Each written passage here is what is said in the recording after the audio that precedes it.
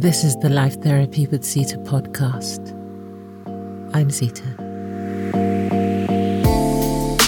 Hello and welcome to episode 11 of Conversations with Ourselves. Today I am in conversation with Kelvin O'Mard, and together we discuss overcoming mental health issues and overcoming trauma, loss, sorrow, grief. In a time when we are facing a global pandemic, key workers have come to the forefront of our attention. Every Thursday we go out and we clap for nurses, carers, postmen, garbage collectors and key workers, the artery that supports our well-being and our lives. I wanted to know who or what had supported a key worker, where had they come from? And what had they overcome? What adversity had they faced that allowed them to support us when we face ours?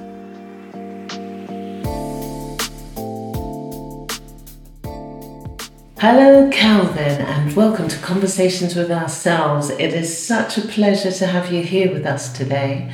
So just so our listeners can have a sense of who you are and where you're from, please share with us a little bit of your background and your story, because I know you as a Londoner, an actor, someone who associates socially with some of the finest members of London society and happens to be quite a superstar amongst those who love you and have known you for quite some time. Well, what a lovely introduction. I come from quite humble beginnings. I was born in London in the 1960s, in Stepney, so I'm a true East Ender. Had an interesting childhood in as much as very early on, my mother died when I was 4 years old, leaving my father to bring up 4 children. I was the middle child, and the experience around my mother's death was traumatic to say the least, in as much as a 4-year-old boy trying to understand where their mother has gone to was something that really did shape much of my life. And I just have to preface it because my father was unable at that time to speak about what had happened to my mother. So we children were left really to our own devices to understand. We knew she was dead, but we had to understand what that really meant for us, because my father was emotionally absent at that time. So, would you say his absence was because of the grief that he was also experiencing? Yes, I later discovered that through having a conversation with him just before he died, and he explained to me what it was like for him having to bring up 4 children without their mother, and why he kept much of my mother's, or how he experienced my mother's death to himself. But it created a very strange dynamic between myself and my father, because his silence in a way created a wall which I always wanted to try and penetrate. And that penetration would come through quite prying questions, bit of belligerence, stubbornness, particularly in my teens, I remember. And I know that was, as much as I was irritated with my father, I'm sure I irritated him at times. So growing up in East London then was an extraordinary experience when I think about it, because we were the only black family on the estate in Hackney, where we lived. And for the most part, my brother, my older sister and I, and my younger brother, we were latchkey kids. My father would go out to work. He did shift work. He worked for a company called John Dale. I'm not quite sure what they made, but he would do shifts 2 to 10 or 10 to 2. And we would come home from school and the key would be on a string behind the letterbox. We would let ourselves in, and if my father had gone to work that afternoon, he would leave our tea on the table with our names on it, and we would help ourselves. And on a Friday evening, we were allowed to wait up for him. made him some porridge, semolina porridge or cornmeal porridge, and he'd come home with fish and chips. And we'd be all huddled. I remember huddling under blankets watching Hammer House of Horror films until he came home. We were all quite young, we were all under 10 years old, but we were quite self-sufficient. And I had quite an adventurous childhood as well, because the fact that we were left to our own devices for so long meant that we had lots of outside playing time. So particularly during the summer holidays, my brother and I would, with the other boys on the estate, go down to the local Hackney marshes, where we would literally spend all day wading in the streams, skinny dipping in the reservoir, picking blackberries, getting stung by stinging nettles. And it was a wonderful time, but that time was really masking a lot of pain that I was experiencing. Children have an uncanny way of just shutting out. Definitely feelings of abandonment. And I cannot describe to you what that has been like. I will try. From a very, very early age, I suffered with my abandonment manifested in anxiety. Lots of anxiety, which I lived with. I thought it was normal. Gosh. I thought it was normal. So from a very, very young age, I had these feelings of anxiety that followed me all the way through my teens, my adulthood, and they didn't get resolved until many, many, many years later. And that was compounded by the fact that not long after my mother died, my father employed someone or brought somebody into the family home to look after the children. And this woman was abusive. Physically, emotionally? Physically abusive. She couldn't cope with the responsibility of bringing up 4 children. Yeah. And I got the brunt of her frustration. So not only was I dealing with the loss of my mother, very close on that, after that, I experienced very, very violent physical abuse, which fractured my psyche. That's the only way I can describe it. So I have grown up with feelings of abandonment, and this fractured psyche manifested itself in feelings of not being worthy. So most of my childhood growing up was trying to find ways to be worthy. And what ways did you find? Well, I was very popular as a kid, and I was very creative. And I remember from a very early age, I'm learning from school about theatre. And one of the ways I used to entertain myself really was by making my own cardboard theatres out of cornflakes boxes. Of course. With draw curtains. I made my own puppets, and I would create a world for myself in my bedroom. And I'm talking about, I wasn't even quite 10 yet. Or I would bring all the local kids from the estate into the bedroom, and with the radio, I would then choreograph them. I hadn't entered dancing school myself, but somehow I wanted to create theatre. And this was, looking back now, they were the seeds that propelled me into the world of theatre when I actually did start to perform.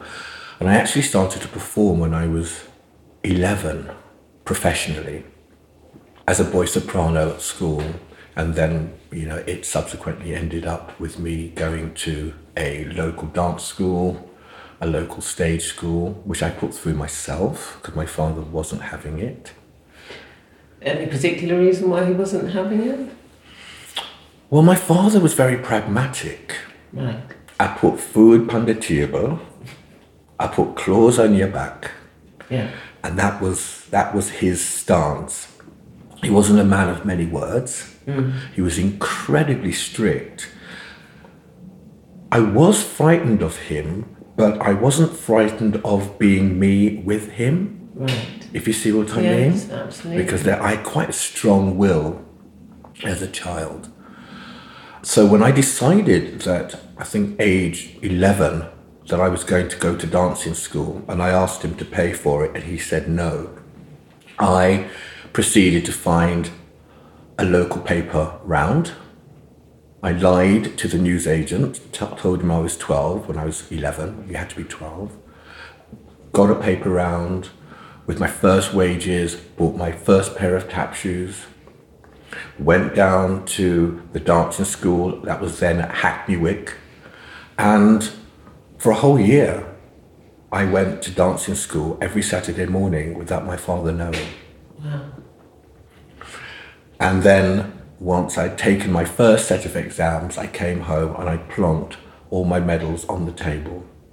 And that's when he realized, okay, he's serious with this. And I started acting around that time as well. So quite early on, it was clear to you that you were drawn to the arts, you were creative in theatre, and dancing was also going to be part of that in some shape or form. And so did you continue on this path, or did you, as some, take another road until... Yeah, very, very early on. I mean, at school, I was in every school production. Yeah. I was in Oliver Twist as one of Fagin's boys. I was then in the production Joseph and His Amazing Technicolor Dreamcoat, which fortunately was very connected to Andrew Lloyd Webber's West End production, because Andrew Lloyd Webber at the time was looking for 12 boys to do the soprano parts for his West End show. Yeah. And came to our school to choose the boys, and I was one of those boys. So that's how I actually, went from being just a local sort of guy wanting to do it into the real world of theatre. Amazing. So just to sort of circle back a moment, I'm curious, do you think that part of the abandonment you felt and the abuse that you had experienced supported this becoming more interested in creating an alternate world, an alternate reality that you could in some way be in control of, whereas you couldn't so much in the world that you were living in, particularly at home? Yes. And what I liked about the world of theatre and of performance was it was an escape. Yes. Because I was constantly harbouring feelings of fear and anxiety. Looking back now, these were also coupled with a sense of self-loathing a little bit. As a child, I don't know if you've noticed here, I got badly scarred. On your neck? On my neck. I got burnt when I was 4 years old, just before my mother died. And spent many, many months in hospital. And my father, in his wisdom, used to dress me all the time in roller neck, turtleneck sweaters. So from a very, very early age, I felt the shame of having this burn. So it's kind of a bit of a paradox, really, that I would want to enter the world of theatre To be seen when I have something that I want to hide or felt like I needed to hide it. But this is I find the interesting beauty of life is the paradox of it. Whether it's the making that internal bold stance to do the complete opposite of what is going on internally, and it repeats itself so often in so many places it almost doesn't bear thinking about. But yes, I think particularly from many of the people that I've found working in the arts, this was a place to be distracted or removed from the trauma and the challenges and the difficulties of everyday life. And there was a freedom and a liberty. Suffice to say, there were also difficulties in the creative world, because that's where a lot of traumatized people go. Yes. I was quite fortunate that I found a very good tutor, a woman to study with, Anna Scher. Oh, fantastic. And so I attended Anna Scher's classes twice a week from the age of 11 or 12. And it was an incredible education because she really valued every child that came to her school, her classes. And we were all just ordinary kids, and we would arrive armed with our 10 pence or our 10p to pay for class. But the education she gave us was one that could be taken into the world of theatre or film or television. So I was in the same class as people like Pauline Quirk, Linda Robson, Phil Daniels, Gillian Tailforth, just Kathy Burke. So many of us went to that school just as ordinary kids and were able to establish careers as actors. Well, it's a real testament to Anna Scher herself that she produced that degree of success consistently. Yes. So when I said to my father, I think aged 16 or 17, that I was going to leave school and become an actor, he was dead against it. Get a proper job. But by this time, I'd already started to, Anna was my agent. Okay. I had worked, I think by this time, not only with Andrew Lloyd Webber, I danced at the Royal Opera House. I had worked with quite a few notable directors and even appeared on television. So I knew in my heart this is what I wanted to do. So from the heart place of doing it, how was the experience for you? It was the time when I was most free. Yeah. And it was magical. Yeah. Did it alleviate your sense of fear and panic and anxiety? For those moments when I was on stage or rehearsing, yes, definitely. So it's very powerful. Yes, but there was always this undercurrent. There was always this undertone of sadness that followed me. A lot of the roles that I played at the time were were troubled kids. A lot of the plays that I was actually cast in were people who had trouble, they were traumatized. I could conjure up that character quite easily, someone who was emotionally bereft. Yes. Not surprisingly. Yes. I mean, I always find it fascinating how in the general public attitude, it's easy to be sort of poo-poo, pa-pa, dismissive of the mother's influence until a child loses their mother. And we can somehow find a place to go, oh, well, it's understandable then that they would feel sad. Missing all the time how significant this first and very early relationship we have, because our relationship starts from the moment we're conceived and we're within her body. So already there's a very, very close and strong attachment on the felt sense. So, I mean, the loss, the yearning, the feelings of yearning and loss were palpable. Yeah. I can see looking at you now, they're still very present. Yes. And they were, so the anxiety, the fear, the loss. There were times when I just, wanted to run away, hide away.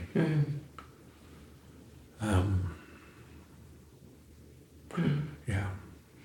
I'm sorry for the loss you experienced, because I think that we have an obligation as a society to be much kinder to understanding that loss, as we know there are people in the very high-profile positions, even in the royal family, have experienced this kind of loss. Yet the media can go about bashing these people as if they're not humans, as if, oh, we own you, we pay taxes for you, and that gives them a right to just steamroller over this deep and most profound of traumas.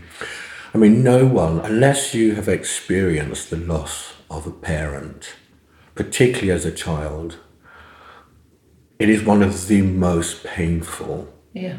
I was quite close to my mother. Yeah. From what I understand. I can't remember everything, but I've seen photographs of me and her together at big family weddings.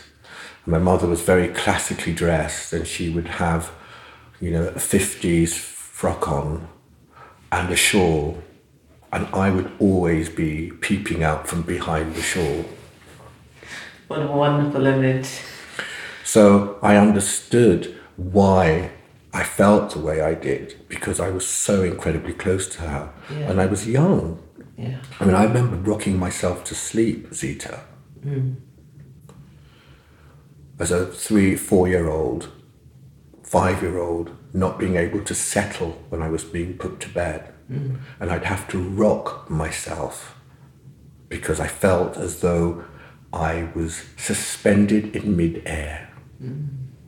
And there was nothing beneath my feet to make me feel safe. That's a very, very powerful description of the depth of the loss. So when I was performing, I could push that feeling aside for the moment. But definitely, as soon as that curtain came down on the last performance, if it was a show that I was in, the feelings would be back. Yeah. And one can also sense why one wants to almost continue to stay in that other place where life is slightly safer or feels more supportive than the reality of what's actually going on. And you talk about reality. My reality was so chaotic and so unstable. When I was on stage or performing, I was ordered.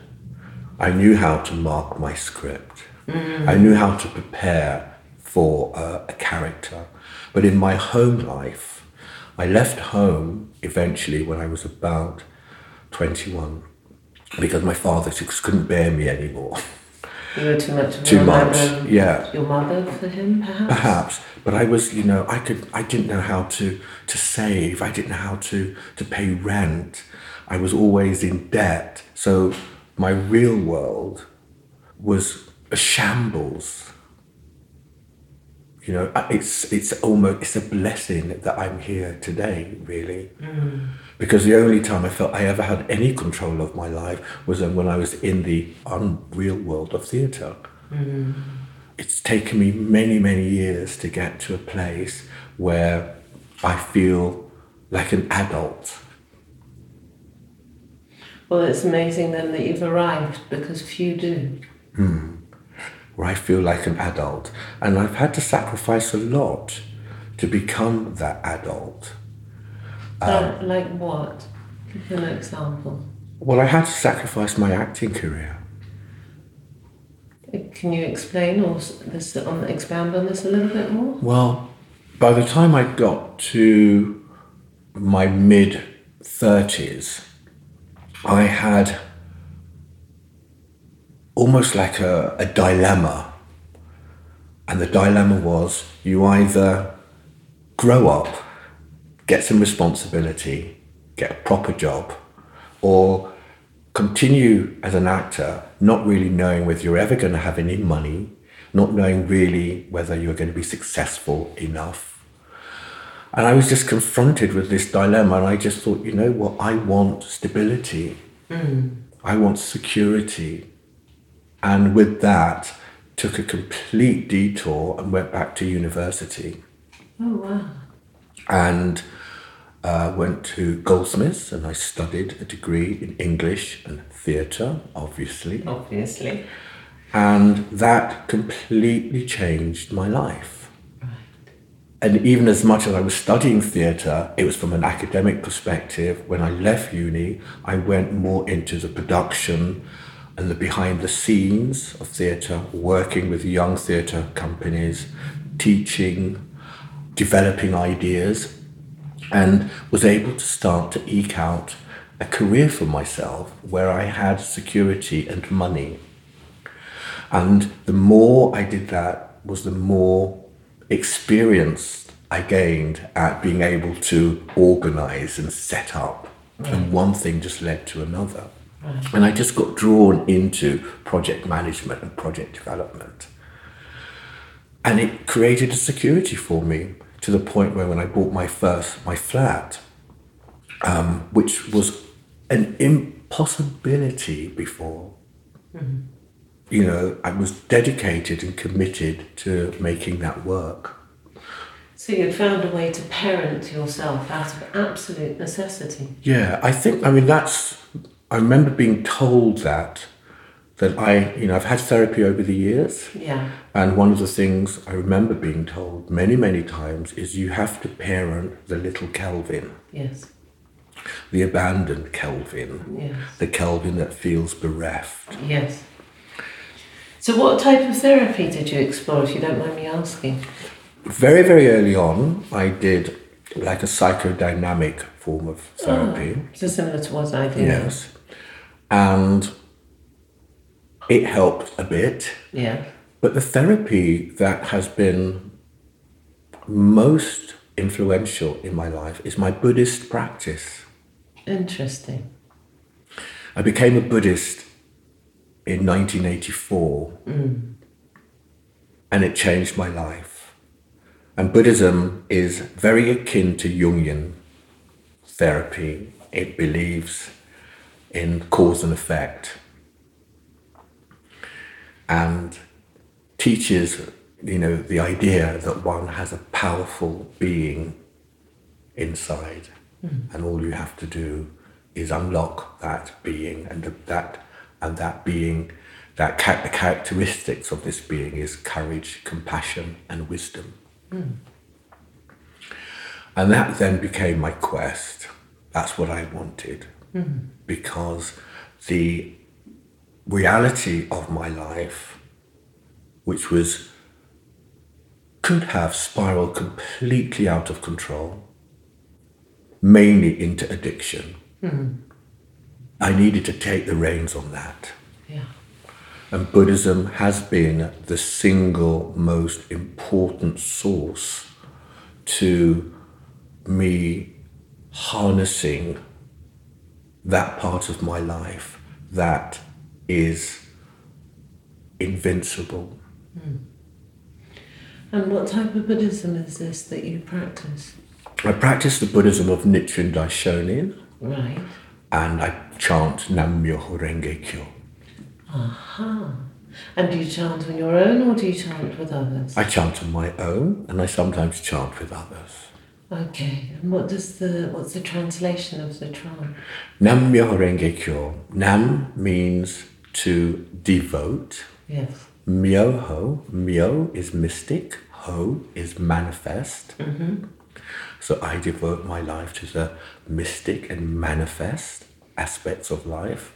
Renge symbolizes the law of cause and effect, or the lotus flower. The lotus flower is said to seed and bloom at the same time, and it also grows out of a muddy pond. Right. And kyo is thread or link or universality. So translated, Nam-myoho Renge-kyo, I devote my life to the mystic law of cause and effect that exists in the universe in time without beginning. Sounds beautiful. And just tell me, because I don't know much about this, is this a Chinese form of Buddhism or a Japanese? It's a Japanese form of Buddhism. Right. It originated in Japan in the 13th century by a monk called Nichiren Daishonin. Yeah.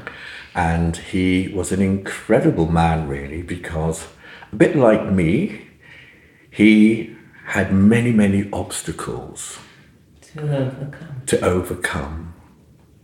But he was driven by a sense of wanting to create value for himself and others. That's a wonderful path to be on. One of the finest. Yes. And I wish you well on that path. So we've got a broad sense of where you've come from and what shaped and influenced you from quite an early age and how it still influences you today. So you've done your master's degree. Thank you. And you are a grown-up with a flat of your own. You've graduated from university. Then what happens in the world of Kelvin? Wow, that's a very big question. It is. I love big questions for this reason. You can go anywhere you like with it. Well, I think because I touched on Buddhism, one of the things that Buddhism teaches that it's very important to share the teachings with others. And very early in my practice, I was able to share this teaching with a very important person in my life, and his name was Henry Tennant. Henry Tennant. Henry Tennant. Okay. And I don't know if you've ever heard of the Tennant family or Lord and Lady Glenconner. I've heard of, there was model Stella Tennant. Same family? Yeah, that's a cousin. Okay. But I met Henry Tennant through quite unusual circumstances, but not a coincidence. I'd been making a film in the Caribbean with Michael Caine and... As you do. I just throw that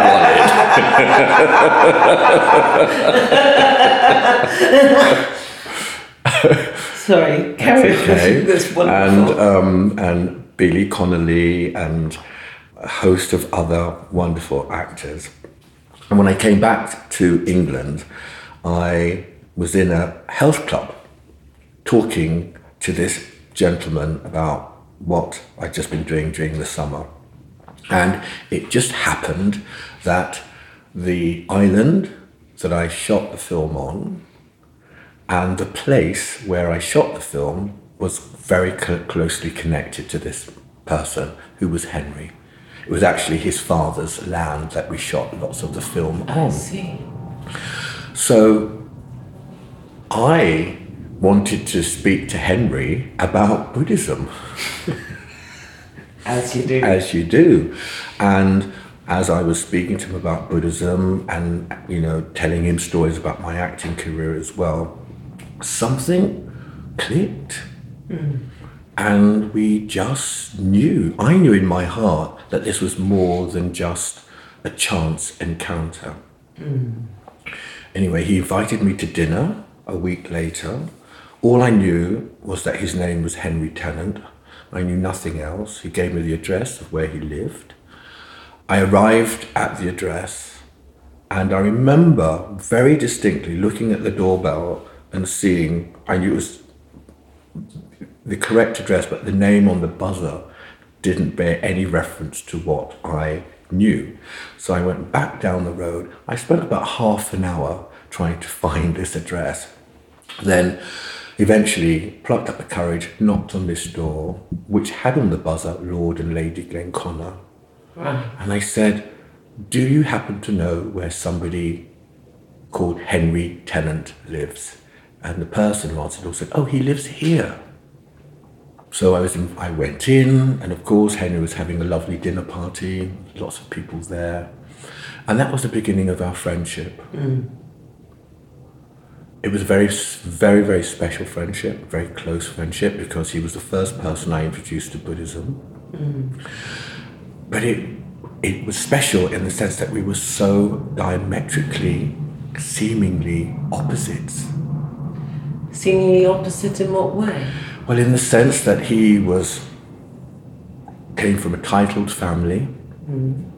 His family were, for all intents and purposes, very wealthy, very connected to the royal family. And here was I, an East End boy, who had done good with his life, But we just came from completely different worlds, and here we were thrown together because I wanted to share my Buddhism with him. It's fascinating though, isn't it? We put so much importance on privilege as if somehow it's a buffer to our humanity and our capacity for compassion or kindness or our experience of trauma or our pain or our suffering. There's no money that can protect one, so you may have seemingly on very superficial planes be diametrically opposed, but on the deeper level, we were so similar. right, of course. We were so similar because Henry had experienced his own trauma. Yeah. And that's where we connected. We connected at the level of our trauma and at the heart. Yeah. The most tender part of you. Yes. And the reason why he was so special to me was he was gay. Right. I'm gay. Right. And it seemed like the most obvious thing that we were going to be lovers. Right. But we were never lovers. We loved each other. But it was like, he was not my type. Isn't it funny? You always have to qualify that because there's this assumption that all gay men fancy each other, which we would never presume in a heterosexual world. So I thank you for sharing that piece of information. That wasn't even the assumption I made. I got the sense from listening to you that it was about a very valuable and meaningful friendship and human contact. And I've never told this story so explicitly over the years because of the interest in the Glenconners and the Tennant family. There have been times when the press have wanted me to talk about my relationship with Henry or have assumed what my relationship with Henry was. The lover. Sensationalizing. Exactly. Let me imagine, here it is now, black gay lover with aristocrat. Yes. Kapow! Yeah, that kind of thing. Yeah, that stuff sells. But behind the scenes, I knew Henry's pain and he knew my pain. And we became inseparable. How wonderful. Inseparable. He got me and I got him. So armed with my very, very, very brief knowledge of Buddhism, I decided that I was really going to create a friendship for the first time that had no other condition other than I just want to really love and be your friend and support you in any way I can.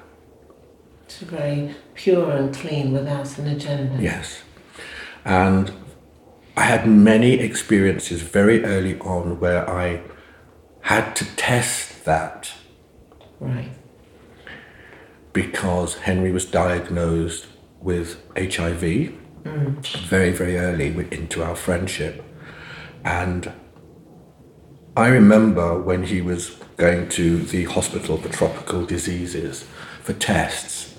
The one over that used to be over in King's Cross? Yes. And I didn't really know him that well, but I knew something was going on. And I remember him coming home from the hospital. And I said, I actually went to visit him in hospital. And I said, what have the tests found? And he said, well, they haven't found anything.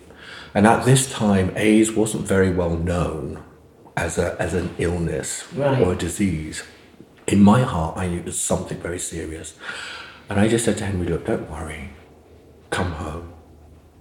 Go home and I will look after you. And so he went back to the family home in Hill Lodge. And it wasn't until a year later that he was diagnosed with HIV. But during that time, I had spent a lot of time trying to get him to chant with me, to really give him the spiritual strength to deal with whatever it was going to confront him. Some sort of secure foundation on which to stand. Yes, yeah. So the exchange always between Henry and myself was one of spiritual awareness, revealing, helping each other to reveal the greater self. What a wonderful foundation for a friendship. Mm. Can you imagine if more of us had friendships like that? Yeah. Wow. Well, thank you so much for sharing about that. Mm. And so you remained friends for... as I understand, he died. Yes, we remained friends right up until he died. He died in 1990, January the 2nd. Mm. And between the time of meeting until his death, we had, a lifetime of friendships. We traveled the world together. We experienced highs and lows. He brought me into his family, so I'm still to this day very close to his family and his son, who's now 33. And that experience changed my life again. Mm. But I don't think it would have happened had I not encountered Buddhism to expand my life. Because that's what Buddhism does. You might have a view of the path where you're on and where you're going. And what Buddhism does is just keeps on pushing the walls of limitation apart. And if you think it's achievable, Buddhism will say, yes, it is, but there is more. And that more is about going deeper into the self. Because for as long as we breathe, we must be constantly developing. And if we've arrived, then what's the purpose? Mm. So Buddhism teaches you to constantly go deeper and deeper and use your life experiences to inspire and help others. So would you say, because you brought it up as a way of resolving the trauma of the past, where is your anxiety and depression now? Would you say it's healed or it's in process? I would say it's 99.9% healed. Wonderful. I think my last bout of therapy was last year, which was very specific. It was CBT therapy, very time limited and very focused on this anxiety that I was feeling at the time. That was triggered by a very dear person dying, surprisingly. And feelings of self-worth again. And I suffered 2 nervous breakdowns in my life. And both when I was practicing Buddhism. So we actually call them nervous breakthroughs. Or healing crises. Yeah, healing crises, yeah. Yes. And both of those experiences were like being reborn into a place where I felt much more whole and much stronger. Yeah. So even though they were traumatic at the time, on the other side, there was more confidence, there was more resilience, and there was more wisdom. Well, that certainly makes a lot of sense. We often forget that in order to release trauma momentarily, we have to experience it again. Of course, it's not to the same degree as the first time. Well, I realised that I suffered with PTSD. Yes. I didn't realise that. Yeah. I didn't realise that these feelings of the constant feelings of anxiety and depression was post-traumatic stress. Yeah. And in order to alleviate, I had to go through the eye of the storm. Yeah. So when I had my first breakthrough or healing crisis, I literally relived my mother's death. Yes. And the physical abuse that I experienced. Yeah.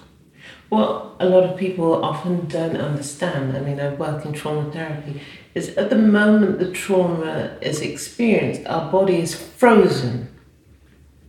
And now, if you look at animals, they don't have to go to therapy and they don't get into fights and they don't get into global wars because they constantly release the trauma and carry on. We stay stuck, frozen in the pattern, so that when it comes time to eventually release it, you have to continue the journey through the rest of the trauma for it to go all the way through. Sadly, we have a tendency to medicate and medicate and medicate, so we suppress it further and it becomes more compacted and held within the body. So I'm really, really relieved and happy to hear that you were brave and courageous enough to go through it and come through the other side, surviving brighter and stronger, and dare I say it, a little bit more handsome.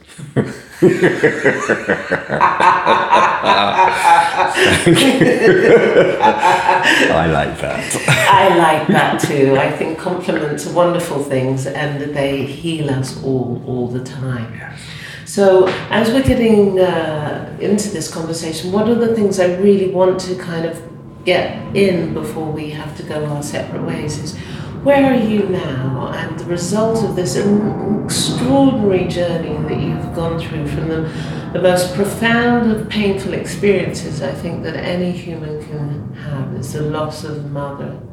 At any age it's terrible, but particularly as a child it has such a deep impact that when I meet people who have been adopted, my heart literally almost stops for the degree of that loss, and not knowing that 4 is itself such a tender. As you're telling the story, I just have this image of you in shorts and knee-high socks, a little flat cap, looking really quite lost. And yeah, that's the image. So, where are you today? Where am I today? I believe that life is in cycles, or there's a rhythm to life. Whether it's the 5-year rhythm or the 7-year rhythm or the 14-year. And I feel that I'm at a place now where I want to bring together all of this experience of life into one place. And this place is the place of the artist, the creative. I spent many years, I say that it was a sacrifice, and a part of my sacrifice in not acting, what I did during the time was I was in service. That was it's the only way I can describe it, whether it's looking after homeless people or people with addiction or people who are ill. I went into service to share my life in a positive way. And I feel now that it's not that I'm not going to be in service anymore. The service will have a different characteristic, and I'll be serving through my voice and my performance. And presence. And my presence, exactly. So that's where I'm at now. And I'm really realizing more and more each day how precious life is. So despite what the experience is, even those experiences that are really painful, tempered with the right philosophy or understanding, everything has value. Completely agree.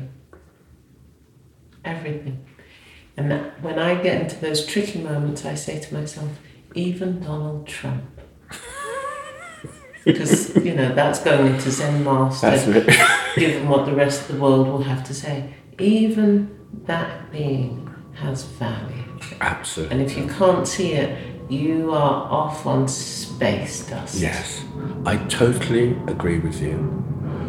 And so, I feel very fortunate that I have a perspective of the world that is tempered with experience and wisdom, because wisdom only is born out of experience, not knowledge, because knowledge is like technology, and technology can become redundant. Wisdom is always fresh and new because it comes out of. Well, it's the transformation of trauma. When the coin turns over from the pain, what is revealed is what was learned from the challenge, the difficulty, the struggle, the adversity, and overcoming comes wisdom. So I feel that I want to, and why I'm here is to share my story. Yeah. In the best way that I can, whether it's through the spoken word, whether it's through writing, whether it's through acting, speaking to my nieces and nephews, because you quite rightly pointed out, many of us come from a generation where we weren't spoken to. Yeah. That, we had to kind of divine our way through the stories of our ancestry. Absolutely. Well, I think we are the 50-plus-year-olds. We are the last generation who would have had the opportunity to hear directly from the source of the last slaves listening our stories.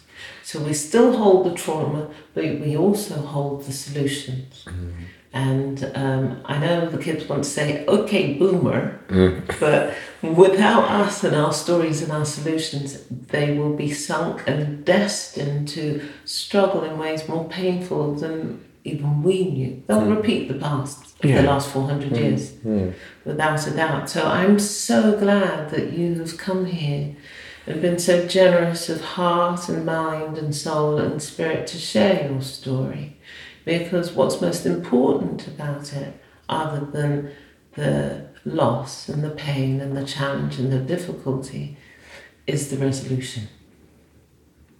We tell stories because we seek to find a solution which is like a ripe fruit hanging on the tree at the end of autumn. It's sweet, it's tender, and it's juicy, and we must pluck it. And you have brought that through this journey of your life from your so-called humble beginnings. You have traversed all levels and stratas of British society, and you have traversed all levels of pain, sorrow, suffering, and the beauty of its expression and transformation.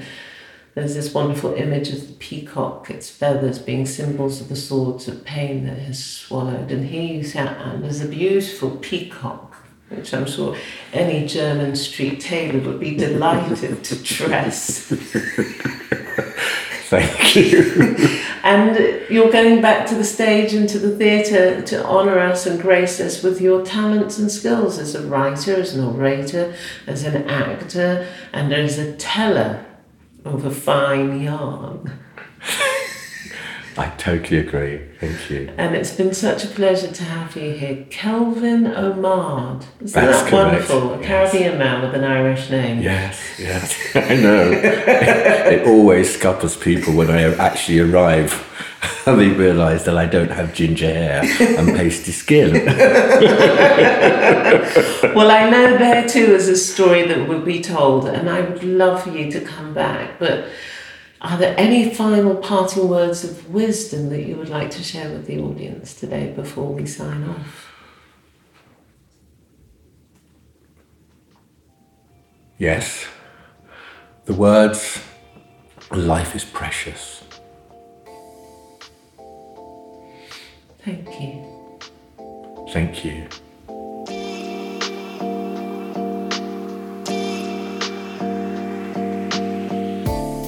Thank you for listening, and I hope you enjoyed this conversation as much as I enjoyed having it.